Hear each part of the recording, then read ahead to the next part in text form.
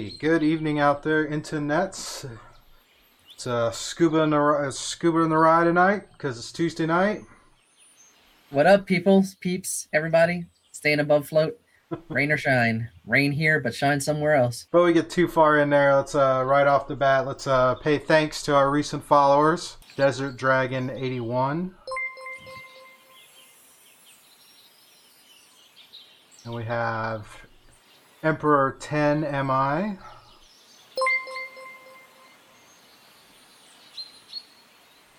Dag Crystal,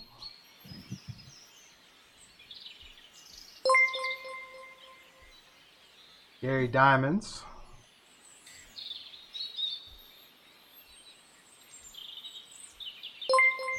and Jessify. I don't know if I'm pronouncing that right, but Well, you hit it square on the target. But welcome, all new people. yes, paying We thanks to our recent followers, much appreciated. Click on the little follow if you're checking us out, YouTube or the audio version on podcast. Give a follow, give a like, hit the bell, get notification, post the new vids, or make sure to check us out every Tuesday night here for Scuba and Rye, and then Saturdays is Challenge Accepted, our live D&D game. Rye, how you been, man? I've been very good. Just doing my thing. This is the first weekend that we could. Well, I've always ventured out, but this is the first weekend where we entered phase one for our state. So a little more opening, a little more things to do, which is good. And it was a nice, bright, sunny weekend. So definitely ventured out to a couple places. It's a warm weekend too. Oh yeah, definitely warm. I liked it. On Saturday, we went to a pseudo baby shower party from my girlfriend Angelica's friend. Sunday, went ahead and went to my favorite brewery around the corner, Farmhouse Brewery, and then from there went from drinking beer to drinking orange crushes at Hot Tuna. I had to experience the sun and fun without getting a ticket. Yeah, that was an interesting thing. The governor sitting there doing the whole phase one, the road to reopening and going back to whatever I guess is going to be this new normal. Yep. Yep. And it's whatever the new normal is, baby steps, and no matter which side of the spectrum on, you got to work your way into it because you don't know what's out there. You got to protect yourself, not just for yourself and your family, but everyone else around you. So I think the guidelines are a good way to get back into it. We'll eventually get to some new norm. Everything is predicated on the fact that you have to get to some norm, like a comment the governor said in one of his press conferences last week. The plans in place aren't just for tomorrow; they are for weeks, months, and years. We have to plan as if there won't be a vaccine. We got to get back to normal, and that's the most truest thing I've heard a politician say. Well, So, it's funny. It was funny as you look at some of the pundit stuff and looking at some of the criticisms yeah, of the various governors. He seems to be on the low end as far as criticism because he's apparently not going fast enough by some people's standards. And I mean, to be honest, as everybody said, we've never been through this kind of thing before. Our unless you're memory. 100 years old, when was the last So pandemic? Yeah, well, even so, if you look, even if you take a look at the Spanish flu back in the early 1900s, the world was not as interconnected as it is now. I mean, there was still a yeah, lot of isolationist type things. There was still not a lot of rapid travel or rapid population as there is now. So, I mean, whatever. I don't know what metric they're using to base this on, or what is it isn't. I mean, there are people who think things are taking too long. There are people who think it's going too fast. I mean, you're never going to please anybody. I think it's just going to ultimately rely down to your own individual common sense and what you feel comfortable doing and what you feel and what you don't feel comfortable doing. If you don't feel comfortable going out, don't go out. I mean, I went out and got a haircut today. As you can see, I'm uh, back to my oh normal yeah, short-haired speaking of self. haircut, that was one thing I did too on the weekend. See, a little more hair, just A little bit. a But little bit. had to go in there, and of course, with these new things, is I know I go to this one place to get my hair cut because all the stylists know how to do beards, and I could spend the time to trim the beard, but you know it's my opinion on how it looks, which I know is your own self voice is the important voice, but I go to this particular place and have these stylists do my beard trim, and I leave it to them to say, okay, based on your face, this would look good, this would not, because that's happens to be the opinion. I'm going to a professional. I want their Yeah. professional opinion. I'm paying for it. Unfortunately, because of the current phase one, they could not do anything with the beard. I had to Yeah. I had to sit there and wear a mask. Yeah. And it's like it sucks because it's like I'm sitting there and I'm wearing the mask and I put the mask on, I pinch it, do all that other stuff, and as I'm sitting there, it's rising up to where it's like covering my eyes. So it's like, geez, am I getting a haircut or am I cosplaying Geordie LaForge? But yeah, it's like you said, everything's baby steps, and you got to, like I said, you got to get to something. You got to lead somewhere. You can't just stay hunkered down forever. It's like I am 100% with you because I get it. Public safety, public safety. I get it. But at some point, you just have to raise your eyebrow and go, really? So enough on that. Real quick announcement to get out of the way. We thanked our recent followers. Thank you. Thank you. Keep hitting that follow. Also want to give a shout out to Sirenscape for the background music that we're hearing. We're actually going to hang out in the forest today because I think of 2 months of stuck in an urban environment. Let's just get outside, listen to those birds and that wind. Speak with nature. Oh yeah. They make a wide variety of various sound sets that you can use for tabletop games, board games, D&D games, whatever. Just nice ambiance type music. We have an affiliate link in the description in the doobly-doo. Check out our affiliate link. It just lets Sirenscape know that you went there, that we sent you that way. So, awesome. Ryan, do you have anything to announce? Book publishings, anything like that? No, just slowly working through my novel, slowly reading the book on screenplays. So if we don't have any other announcements, and we're just kind of doing the what's up, you were out for the weekend. Yeah. I went out You were today. kind of like raising an eyebrow because I was at a place that you liked. So Yeah, I wait saw a that minute. post. I'm like, I thought we were going together, man. We are What's going up? together, I mean, but, you I- texted me and told me they were opening, they were taking reservations, and I'm like, all right, when's our reservation? Because I figured you would have done it. And it's like, nope. I guess we're gonna have to go check it out on Thursday. You're good for Thursday, right? As long as it's not raining. Oh, I do All right. have an announcement. I will be doing a virtual 5K this weekend. Yes, awesome. I'm sure you'll win. Yeah, I win because I'm running against myself. So, Easy win, easy win. we're going to have a special guest. Uh-oh. You got a Just wait and special see. guest? I got a special guest for this segment. Uh-oh. Alrighty. Well, reviews. Our first review of the week, or actually our only major review of the week, is the new movie Scoob. Scooby-Doo makes his 3D CGI debut. Transitioning to CGI, and our special guest is our favorite pup, Scoob. He's come to join us for this review. You ready for the Nice. review? He's ready for the review. Be careful next to Kirby, though. I don't know who's got the bigger appetite. I don't know, man. Scooby snacks or suck it up, whichever one works. All right. Well, with that, let's talk about Scoob. Now, this was a movie that was supposed to release in theaters, but instead they released digitally this weekend. Yes, they instead of going in theaters, which it was supposed to be released in theaters the exact same weekend, but because of the situation, that didn't happen. So Warner Bros. Decided, hey, let's go the Trolls route and push it to VOD.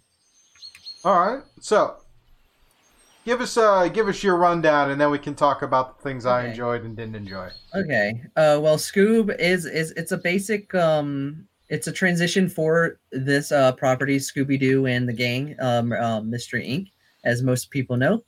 And basically, what you have here is a pseudo retelling, an origin story, but one that leads into your typical familiarity that you know of the property. If you know the property, you have these group of kids with their dog, and they go out and try to solve mysteries.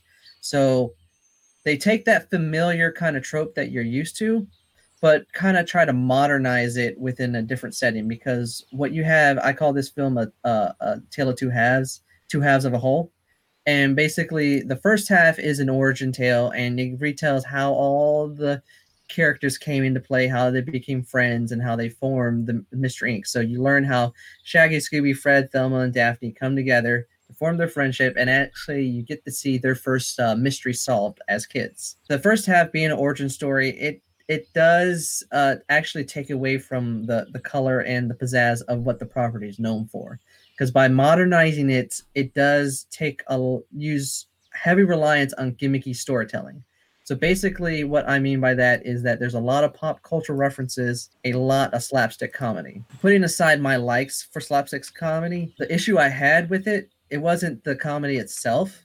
It was the fact the reliance was on the comedy and the pop culture references, and it took away from the actual property. Even with all that fragmentation and all that reliance on tropes and archetypes, Scooby and Shaggy, their relationship in the beginning, there's a very point and endearing moments between them that bring them together and also keeps the whole first half glued together. And you're like, you want to see what happens with them in the latter half. When it moves into the second half, it introduces a lot more nostalgia than people might not have noticed. And they did a good job of hiding a lot of the nostalgia from the trailers, other than the obvious ones. Even with all that nostalgia, by returning the mystery element from the show into the second half, it actually brings back an enjoyment style-like adventure. It's kind of missing from the show. The show has a very beat by beat kind of telling.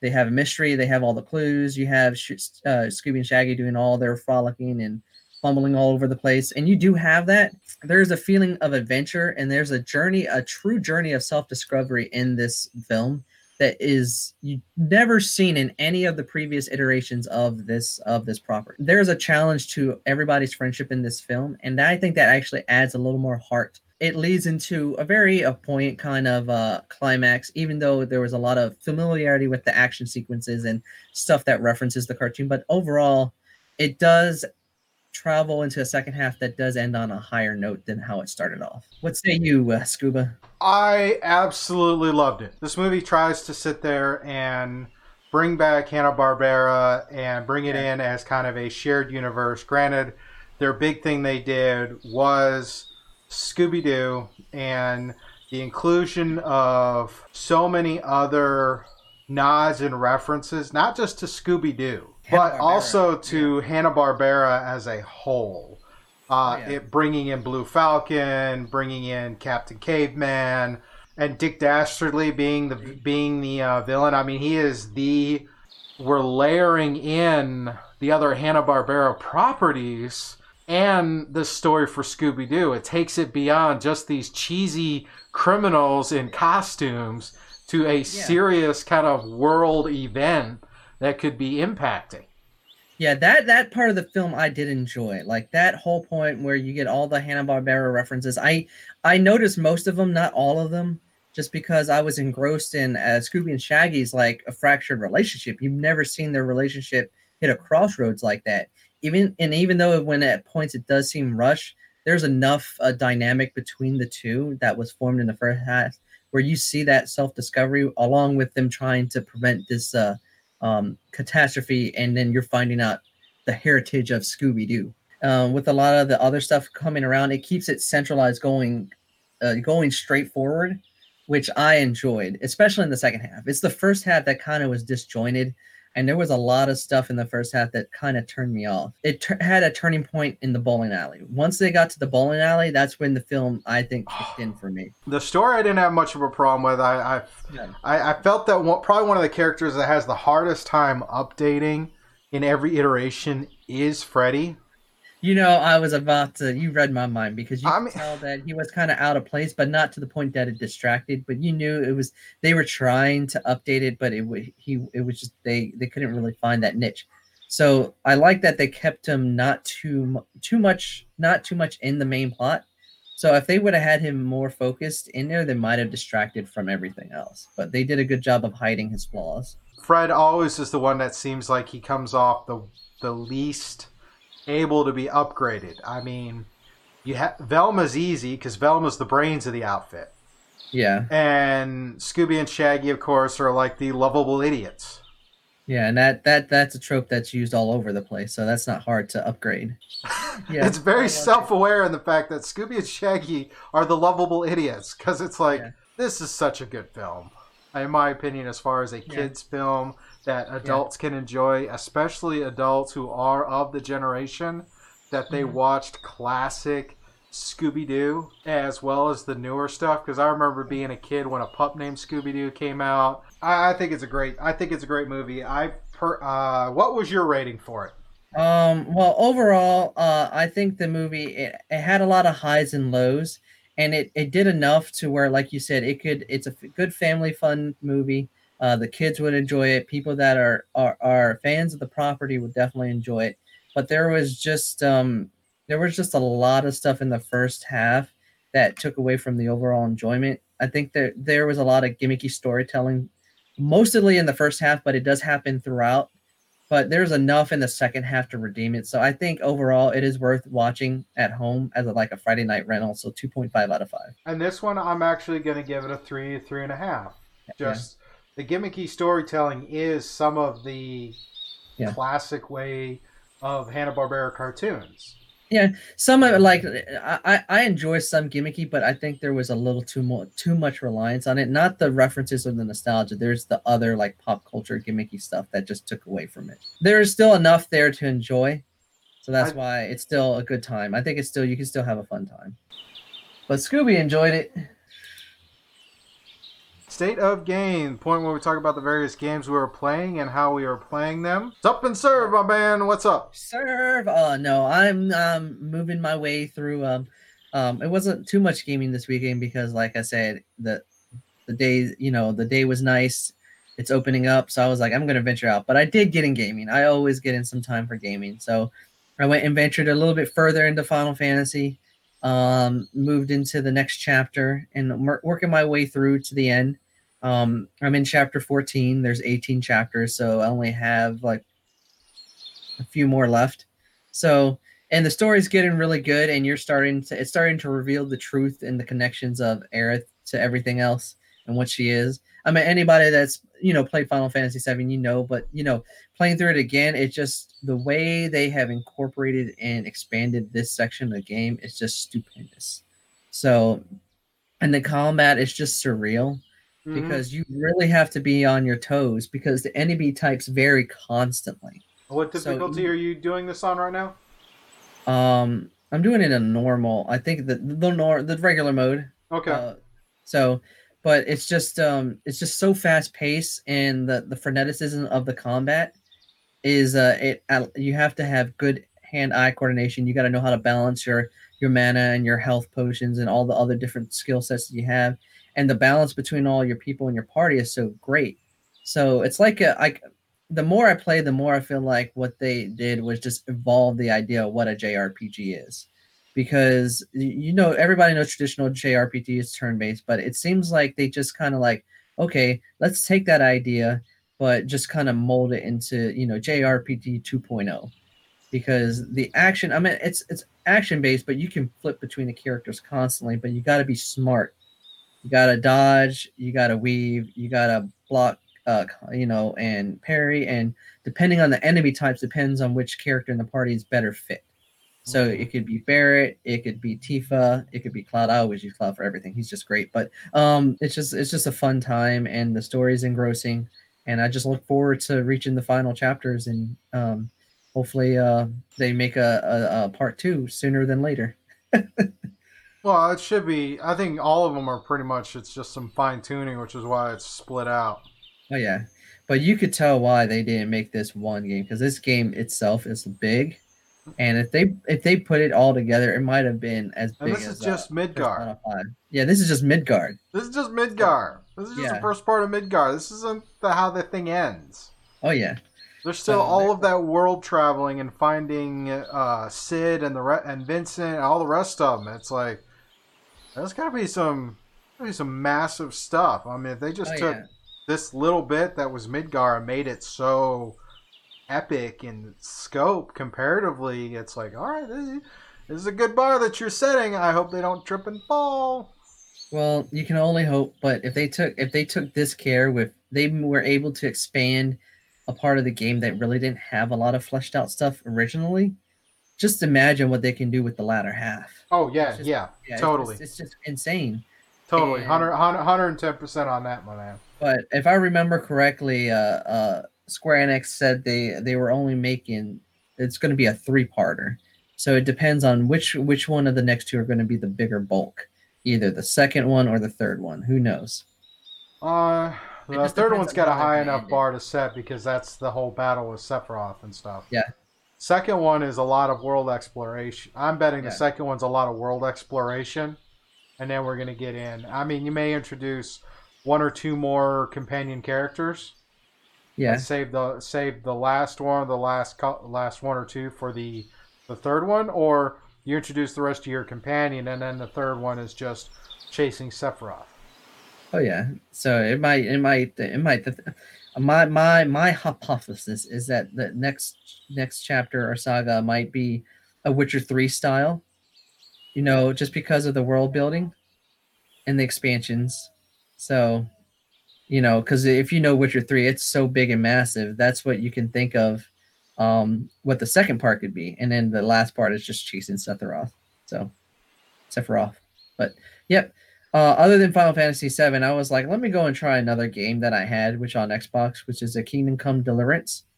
So I kind of played. It's an open world medieval game. Okay. So there's no magic in it. It's all built upon action and combat. And I played just a few minutes of it, and I can tell it's going to be an adjustment because the combat is very meticulous. Are we Like when talking you're like Dark fighting with Souls swords, meticulous, or what's that? are we talking like it's Dark Souls meticulous? No, no, no. Meticulous as in you have to be smart in your combat. It's not just press a button and you fight.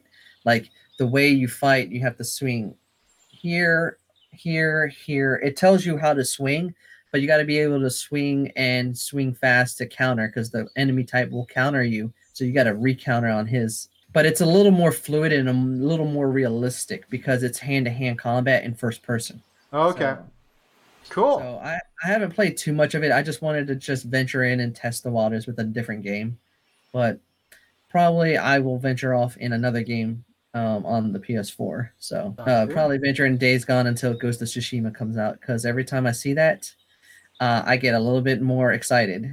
So I don't really have anything video game wise. Unfortunately, not all of my games went off this weekend. The no quarter game had to be postponed a week. Challenge accepted, on the other hand, was party makes it to their haunted house they came to investigate, and they started to explore the gardens. This party has human or a half elf, a human, and two gnomes right now. That's it. Well, one of the gnomes is inspecting the brush and comes across a den with four giant weasels. And the weasels are like, gnome, a delicacy. So they attack and they try and drag the gnomes into the burrow. The party survives. A little worse for wear in the end, but the party survives. I think the clutch move is when one of the weasels had the pant leg of a gnome, was dragging him back to the burrow. The one of the other party members casts prestidigitation, which is a spell that allows you to like do simple things like change something, sight, smell, test, that kind of thing. And it's like, all right, well, I want to use this and have his pant leg taste like a hot pepper. And I was like, that's interesting. Okay, okay. So Spicy then I hot then I pepper. then I then I put the trick on him. It's like, what kind of hot pepper? Because this was I used this as a methodology to determine the difficulty challenge, or the DC, Yeah. of for the weasel, whether or not they would ignore the taste or react to the taste. So I was like, are we talking like a habanero? Are we talking like a jalapeno? Or are we talking worse? He's like, worse. Much, much worse. Like the worst. I'm like, okay. I couldn't remember the name at the time, but I did look it up when I was writing up my notes. And it Yeah. happens to be the Carolina Reaper. Carolina Reaper. That is the one that is in the Guinness World Record for being the hottest pepper. I don't even know why anybody would try it, but go for it, I guess. Well, it worked. Weasel failed, and the gnome was released. And so it's like that was probably one of the more creative things I've ever heard a player do in a game, and I loved it. They got beat up pretty good, so they decided to hold up in one of the rooms in this haunted house And this week we're going to continue their investigation and see if they can get through the house without making too much racket. But that game went pretty well. I spent quite a bit of time doing prep for it, working on my prep using D&D Beyond for the encounter builder and researching. One of the big ones I was researching and setting up was for the A-Team game on Sunday. I've been having a problem with them in the fact that, okay, they are just up in the north and I got to get them south. And my methodology for handling travel has been, okay, we cycle through random encounter options, but it could take forever. It started to feel like a slog, and it didn't feel very fun. So doing some research on some skills and stuff, I took the suggestion of making a skill challenge for the travel. Okay. Well, the party, I had put them in the Luskan, which is the major city before the north. This city you have 3 modes of travel to get places.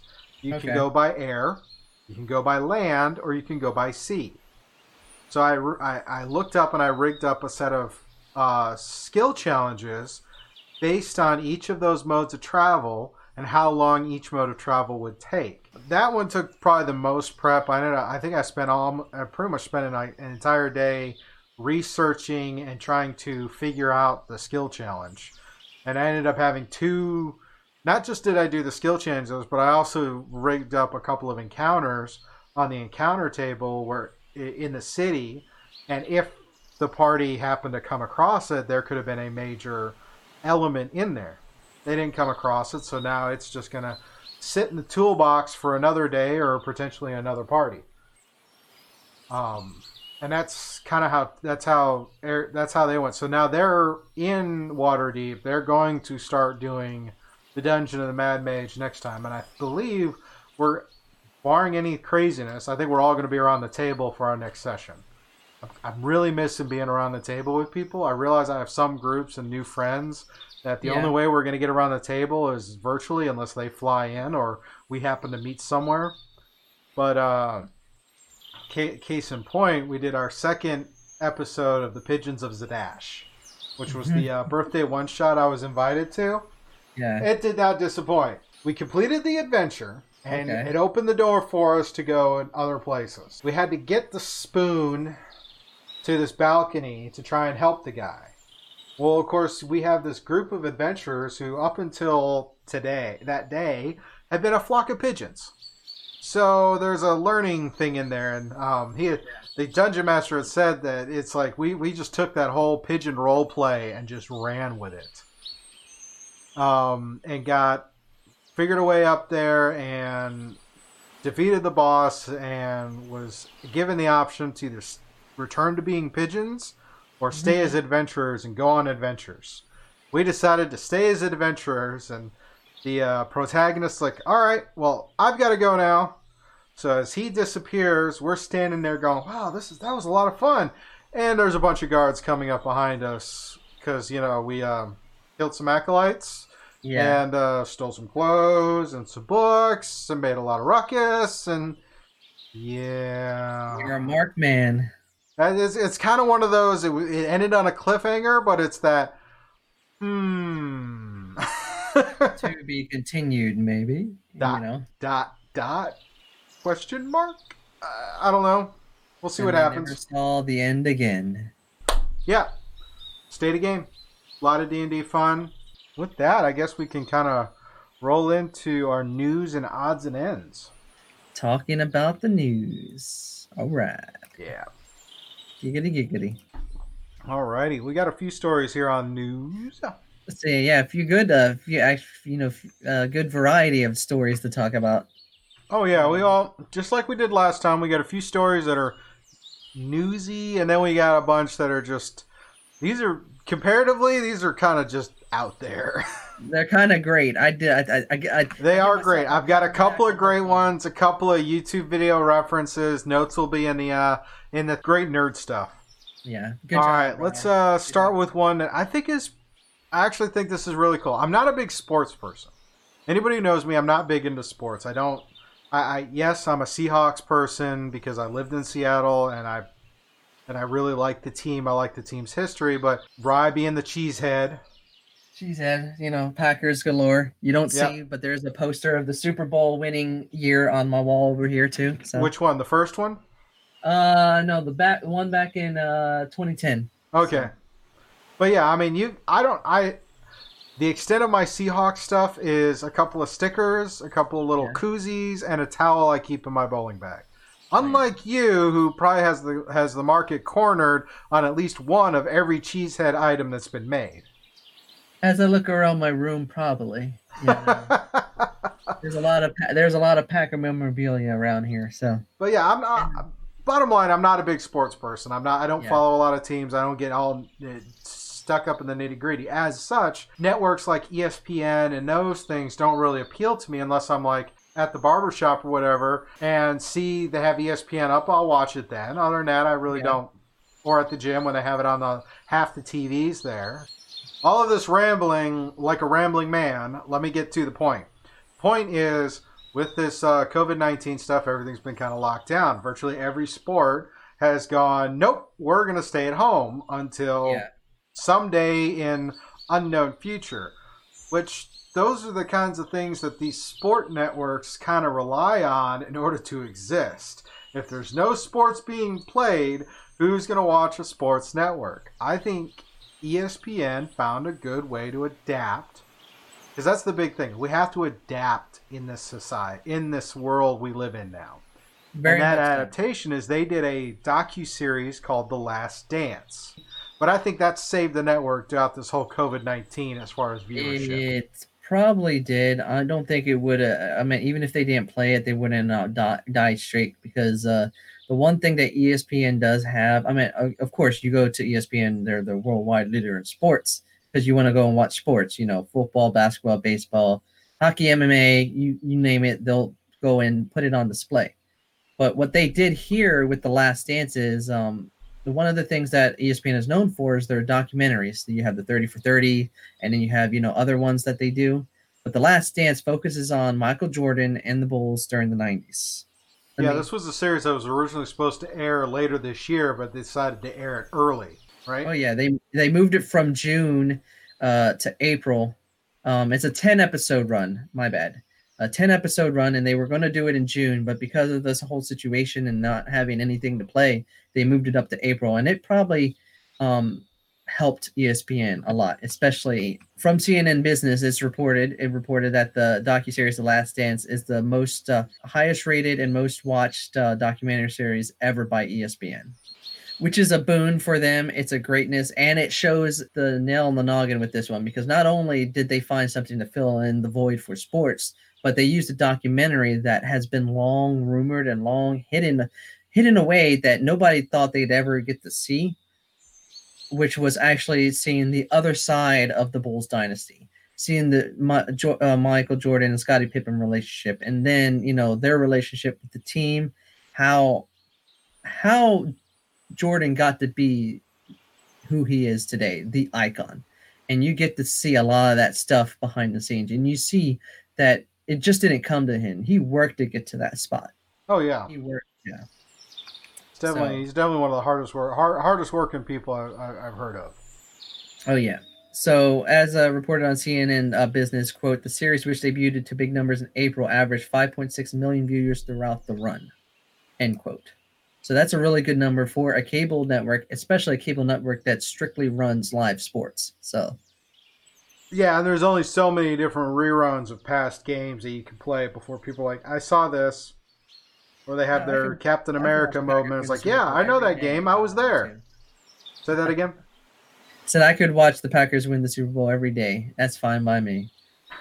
And I would not have the 10 panic attacks that I did when I actually watched it live. But, it might change. Who Yeah, you knows? I never might know. have 12. You could always pretend it's the first time you're seeing it. Then I would die. But All right. this is a series I'm definitely going to catch. I didn't watch it in its run because I wanted to watch it when it dropped all of them at once. Mm-hmm. So now that it's finished, I'm going to go back and start watching them, and Okay. then probably have a review on Scuba and the Rye. Check later in the year. Oh yeah. Look forward to talking about it. Alrighty, our next newsy thing, which is again relating to the current pandemic and some of the interesting anecdotes that come from that. And that is video game spending for the first quarter of 2020 is the highest was it's at its highest in U.S. history. Gee, who didn't see that coming? Well, I guess you would be hiding under a rock if you didn't think video game sales would skyrocket, especially during this kind of pandemic. Um, so where it's predicated on isolation, you're staying home, you have to entertain yourself.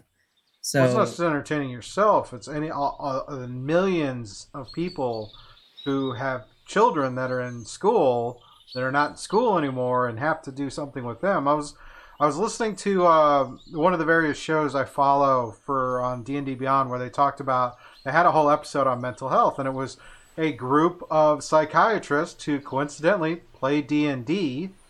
They have a game called Clinical Role. And they were talking about the whole thing with that. And one of them has little kids, and it's like they actually plug their Wii back in. And we're doing that with the kids. And all of these casual games are being played. And side stories of these various game sales. And like companies like Epic Games doing refunds for if your game goes on sale a few days after you bought it at retail. yeah, and a lot of the streaming are a lot of the like Xbox Game Pass and then Sony, they're dropping even more free games each month to get people, to play their games. Yeah, I But mean, how many different stories have we talked about this so far this spring? Because we're going from spring into summer. How many times during the spring we've talked about various companies? They're like, "Hey, here of this for free. Here of that for free. Here's these game deals." yeah, every podcast since the pandemic, there's at least been one news story we talked about where Ubisoft is dropping Assassin's Creed for free, or Sony's releasing the Uncharted series for free, or Xbox is pushing all these games out for free. Or It's on the just tabletop side, D&D Beyond releasing modules for free. Roll20, Fantasy Grounds, all having modules for free for you to use for X amount of time, expanding what they've been working on. And in some cases, it's been a boon for them because they have more usability to test and see where their holes are and make developmental improvements and fast track certain things that were originally slated for weeks, if not months of development. Now they can fast track it and get it out.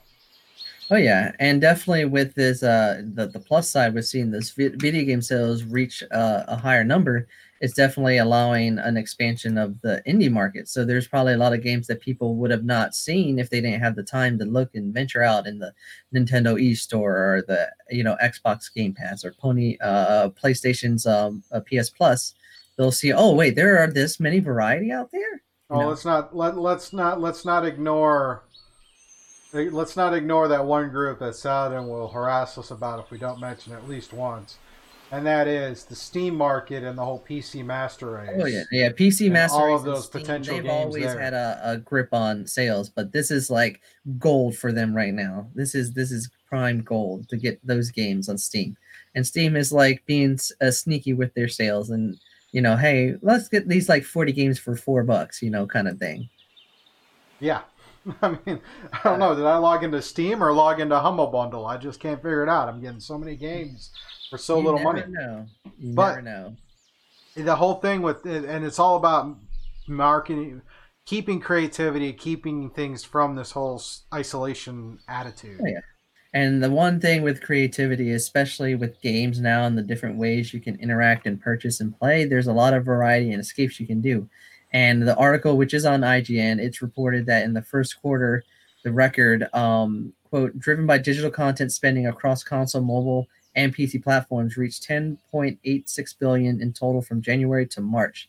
That is an increase of 9% compared to the same period of last year, end quote. Nice. So, which, yeah, I'd say that's pretty cool, and I have a feeling this summer will be just as big. Alrighty. Oh, speaking of creativity in games, let's that transitions real well to our next story, which is Nintendo revealed another Paper Mario game.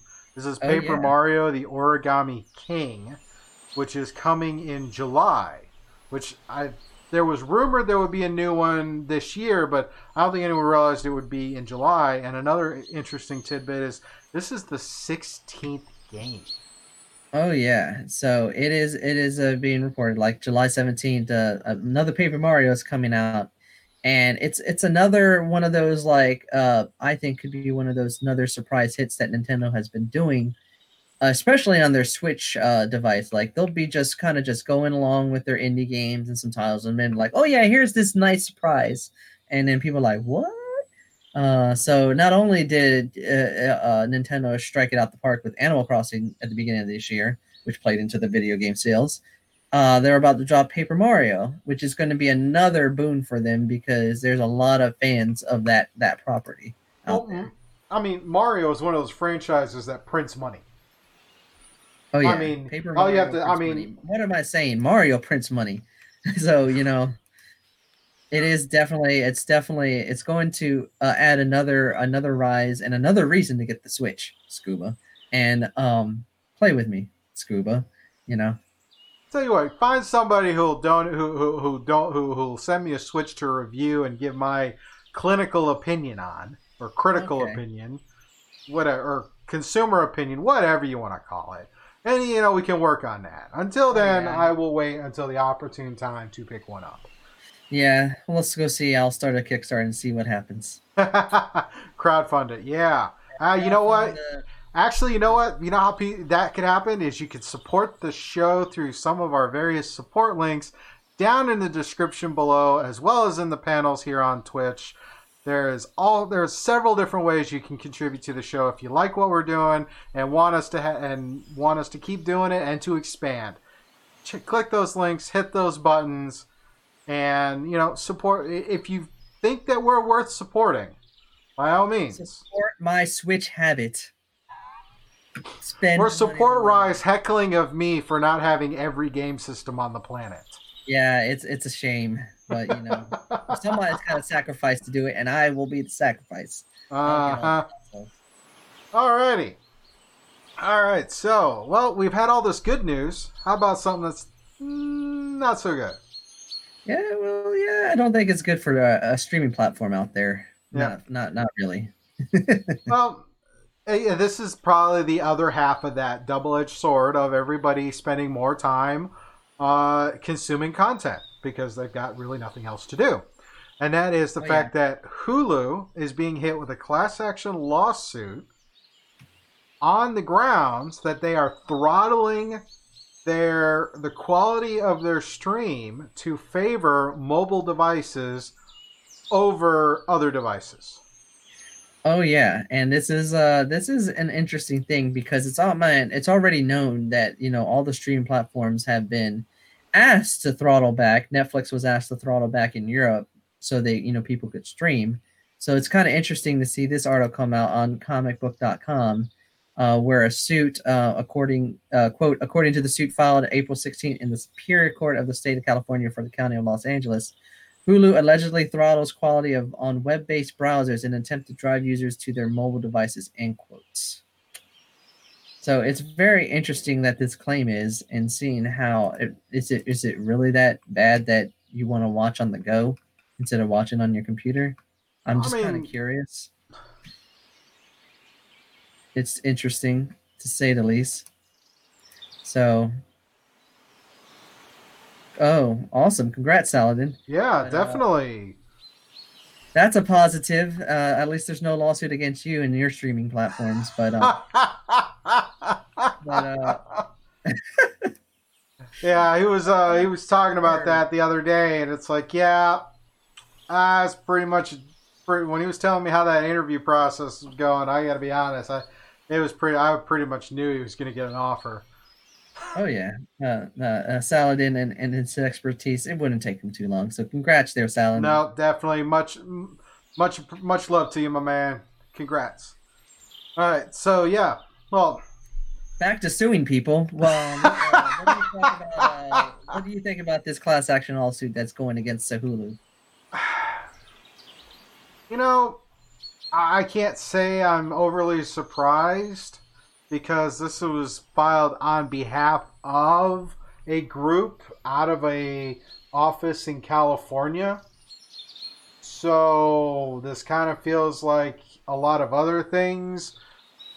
Uh, regard regardless, I don't think it's fair that you throttle one in favor of the other. That goes back to that whole business about net neutrality and all of the hubbub over that. But I think that yet this is yet another one of those things. It's like I'm a lawyer, I'm young, I want to make a name for myself, I'm bored. I'm gonna go after these people for because of this, that, and the other, and that kind of thing just really irks me on how many times it's been things that weren't really broken Oh yeah. all of a sudden need to be fixed because there's this influx of people trying to make in some the argument can be made making trouble where there is no need to be trouble. Oh yeah, So there's no need to be troubled, and I meant like yeah, it could be some mixture of false advertising on streaming quality, but at the same time, Hulu's on various platforms. You know, not only do you can watch in your browser and your mobile devices, you have all the smart TVs, you have the Fire Sticks, the Chromecast, you have a lot of ways that streaming services are played. So it you got to have a stronger basis of claim in here. And the one thing that this article points out, this has been evidence for more than over a year, where it's been multiple users reported poor quality through browsers instead of using the other means for watching. So it's a catch 22. I meant like if they want to throttle in certain ways and go the other, I guess it's a matter of choice at times. But if you're false advertising on the quality, like you're going to have high quality across the board, but you don't, then you got to put your beans in the hat and see what happens. It does have a quote in here where Hulu does apologize for not being able to deliver high definition streaming on the website all the time. So we'll see what happens. interesting. Alrighty. Well, that's the newsy stuff. Now, if we get into some of the more odd and comical. Odd and comical, the odds and ends, the segment Odds that and we talk about ends. oddies and endies. You know what? Sometimes I they're good, think I'm going sometimes to they're great, rearrange the sometimes list they're here at out last there. minute and save the top two for the end because I think the top two are really cool and I want to end on a high note. So And let's you want to soar. So let's start from the bottom and work our way up this time. So those who know, okay, that sounds good for me. for those who know, I spend Rye sends me articles throughout the week. Sometimes all the way up to like 2 minutes before we go live, he is sending me articles to look at. The things that are just kind of weird. Sometimes Some of it's them that are last 2 minutes. kind of cool. Some of them are just like not really fitting the overall tone for the day. But there's some that definitely are really kind of out there. Well, let's start with this one, which is one of those ones he sent me at the last minute, and that is Maryland bar uses inner tube tables to properly social distance customers amid the pandemic. What? Oh yeah. And this is another one, a testament to it's been a boon for our local news segment because we've been getting a lot of stuff from the local news segment. And this is another one reported on Wavy as quotes, as a Maryland bar is taking the safety of its customers seriously, but in a fun way. Fish Tales Bar and Grill in Ocean City bought bumper tables for customers to use once they reopen.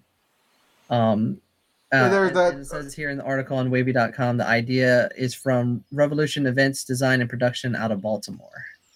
This is they have the image in the article, which the link will be in the description, of course. Is this checkerboard table that you stand in and one of those big inflatable tubes that you would normally be rolling down the rapids with is around you, and you're kind of that way you cannot get too close to somebody. Oh yeah, so you just walk around in this inner tube like a bunch of bumper cars while you're drinking. So it's a mixture of fun disaster waiting to happen. That's what I call it, fun disaster. So Oh yeah, I like it. I like the idea. And this is what you call, adjusting to the new norm. You got to evolve, even if it's kind of funny at the same time. all right. Our next story, and that is kind of a cool thing. and that is bike sales gear up for as homebound try to socially distant exercise. Basically, this is another one of those things. This probably could have gone in the earlier segment, but basically, because we're all stuck at home ish, there's got to think about ways to keep active. One of those things to keep active is getting out and exercising. And some localities have shut down streets and whatever to encourage people to get out and jog, walk, and ride bikes. I've heard my wife talk numerous times on how the store she works in, there's like virtually no bikes left Oh because yeah, people are constantly buying bikes. I mean, they can't I even put them would together believe fast enough. so. People are taking them out. Yeah, I would believe so, especially in this area. This area is very has many amenities outside where you can run, bike, hike, jog, do backflips, whatever you want to do. But the one thing I have noticed since everything went shut down is the bikes. I have noticed a lot more people on bikes. So when I saw this article, which is on NPR, where it says bike sales are up, I didn't really bat an eye because it's like this is just hitting the nail on the noggin, and it just proves the fact that if you give another give people another way out to do something, they're going to go find a way out, and their way out is getting a bike and going around. Which I think it's cool. I mean, this is probably one of those things. Is bikes have been one of those things that I think kind of been struggling, and Yeah. now not so much because people are trying to, do different modes of transportation. Oh yeah. Alrighty. This next one up is, I, yeah, this is just wild, man. It's like, I don't know. You do the intro on this one. I've introduced everything. I want to hear you talk about. You intro this one. All right, so we are your favorite neighborhood Spider-Man. He likes to swing around everywhere. He has these things called web shooters. So he shoots out the webs, so he can swing around. Well, apparently, according to this article on Screen Rant, Spider-Man's web shooters are now hand sanitizers. So what has happened is that um, what has happened is that somebody has managed to make the web shooters that known from the comics and made them into hand sanitizers. So instead of shooting out webs, they shoot out the sanitizers into your hand. So you press the button, and there you go, clean hands. Wow. I mean, that's not geek culture. I don't know what else to tell you. I'm sorry. That is Oh just yeah. wild. So as according to this article, quote, Inventions, Gadgets, and Gizmos uploaded a video onto their YouTube account that details a new product called Pum Hicks, which is described as a slick wristband that enables people to push a sliding button and spray sanitizers into their palms or at other surfaces with ease, end quote.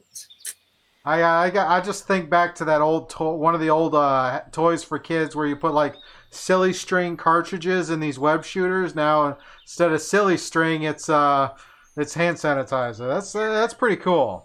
Instead of swinging into walls, you're swinging into safety. So. Well, hey, I mean, you have to wear a mask. May as well have the web shooters. Oh yeah, but the coolest thing I did see, just a side note, is speaking of coverings, I saw somebody biking in the park with a Boba Fett helmet. Oh yeah. So gotta get creative. So there you go. I'm surprised there's not more stormtroopers walking around. Well, they would just miss along the way, so. All right. Next story. Do you You like being the Danny Switch DeVito? person, you do this one too because And so my question is, do you like Danny DeVito? Do you like seeing his pretty face in shows and TV and movies, and everybody knows him. younger Danny DeVito, older Danny DeVito is a little off camera. Danny DeVito is a little different, but Oh yeah. on camera and stuff. I mean, he's a funny guy. He's definitely had a wide breadth of characters and roles from Twins to Batman Returns to was Sunny in Philadelphia. The man's got a lot of different things he's done. Oh yeah, he's done a lot of things. He's been Penguin, he's been in a popular TV show, and now he's in a popular video game as an island. So in Animal Crossing, you can go to Danny DeVito Island to spend some time farming and a lot of other things. So that's what this user in Animal Crossing did. The Reddit user B4SS Soon decided to do with their island was convert it into a massive photo of Danny DeVito. Yes. Okay. Just the screenshot the screenshots are in this article. It is just okay. Yeah. Because apparently in Animal Crossing you can terraform your island to make it look how you want, and this guy spent the time to terraform his island to where at altitude, like a crop circle, you can see Danny DeVito. Oh yeah. So you definitely can grow some turnips in the DeVito face way, I guess. Sprout up some genuine tasty Danny things, I guess. I don't know. Alrighty. Well, let's take that away to talking about cleanliness again. Super cleanliness, but in a robot style fashion. Oh yes, and I will drop that in there first. And that is, we've heard of the Roomba. We all can make jokes about the Roomba, cats riding around on Roombas and that thing. But this is a guy who took his love for Star Wars and a Roomba and a trash can and made the droid. That is a very R2 like. It's an R2 unit style droid. Only it was built in materials light enough to where where a budget friendly robot vacuum could pull him along and still clean and use, and he rigged it up with a Bluetooth speakers, a portable battery pack. The downside is the robot can no longer get to every place it used to be able to get, but the trade-off of having a Star Wars droid roaming around your house cleaning the floor, I'd say is pretty priceless. Yes, it is priceless. It is. I would give up. I would give up to get that because I could watch R2D2 clean my house all day and just be happy. That's clever. There's a YouTube video along with this where the guy goes through some of the construction, or whatever. It's very light, and it's like he started with like a plastic. It's like you have the Roomba or the robot. You have a plastic trash can. You have an oscillating fan motor, at least the part where it winds left to right. Bluetooth speakers, paint, some light wood material to make the legs, and some casters, and you have got an R2 unit cleaning your house, which I think is pretty cool. Oh yeah, let the robot work. He's got to make some money. The movies are done, so. All right, our last thing to talk about tonight, and this is not going to take a lot, and that is another Star Wars story, and this one is a Star Wars mashup. Yeah. We've seen lately. There's been a lot of things like when Guardians of the Galaxy came out, they recut the Star Wars trailers to fit the song for Guardians of the Galaxy's first trailer. Yeah. There's been all these things. Well, this is somebody who took the theme song to Top Gun, which everybody's watched the movie, that opening credit scene where the jets are flying and you're hearing Danger Zone by Kenny Loggins. Somebody took that song and that theme and managed to cut together all of the X-Wing fighter scenes from the entire Skywalker saga to that song. And for me, it's all about the feels because I really enjoy Kenny Loggins. I really enjoy that soundtrack. It's probably one of my favorite soundtracks of ever, especially the Danger Zone song. You got to get hyped for that. Yeah. And it's a song that, if you cut that song perfectly, it just makes any scene great. And then this fan of Star Wars, Jackson McKay, as reported on ScreenNet, he was thinking about Top Gun with certain aerial sequences with the X-Wing fighters and decided, hey, he brilliantly put together all the aerial sequences from the movies to that song. And like I mentioned to you in the pre-show, like watching this, he knew precisely which scenes to use at which part of the song. He perfectly cut all the X-wing scenes to match the veracity of the song from Yes, beginning to end. definitely. You should go check that out on YouTube. Links in the chat right now for you.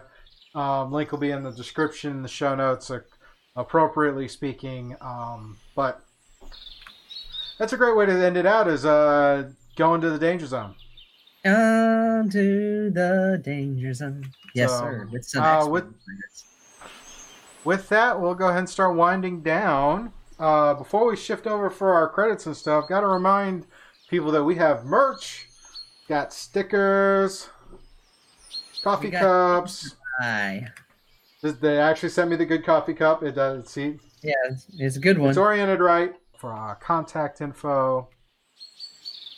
This is where you can find us on all the social medias and whatnot. Rye, you got anything you want to close out with, my man?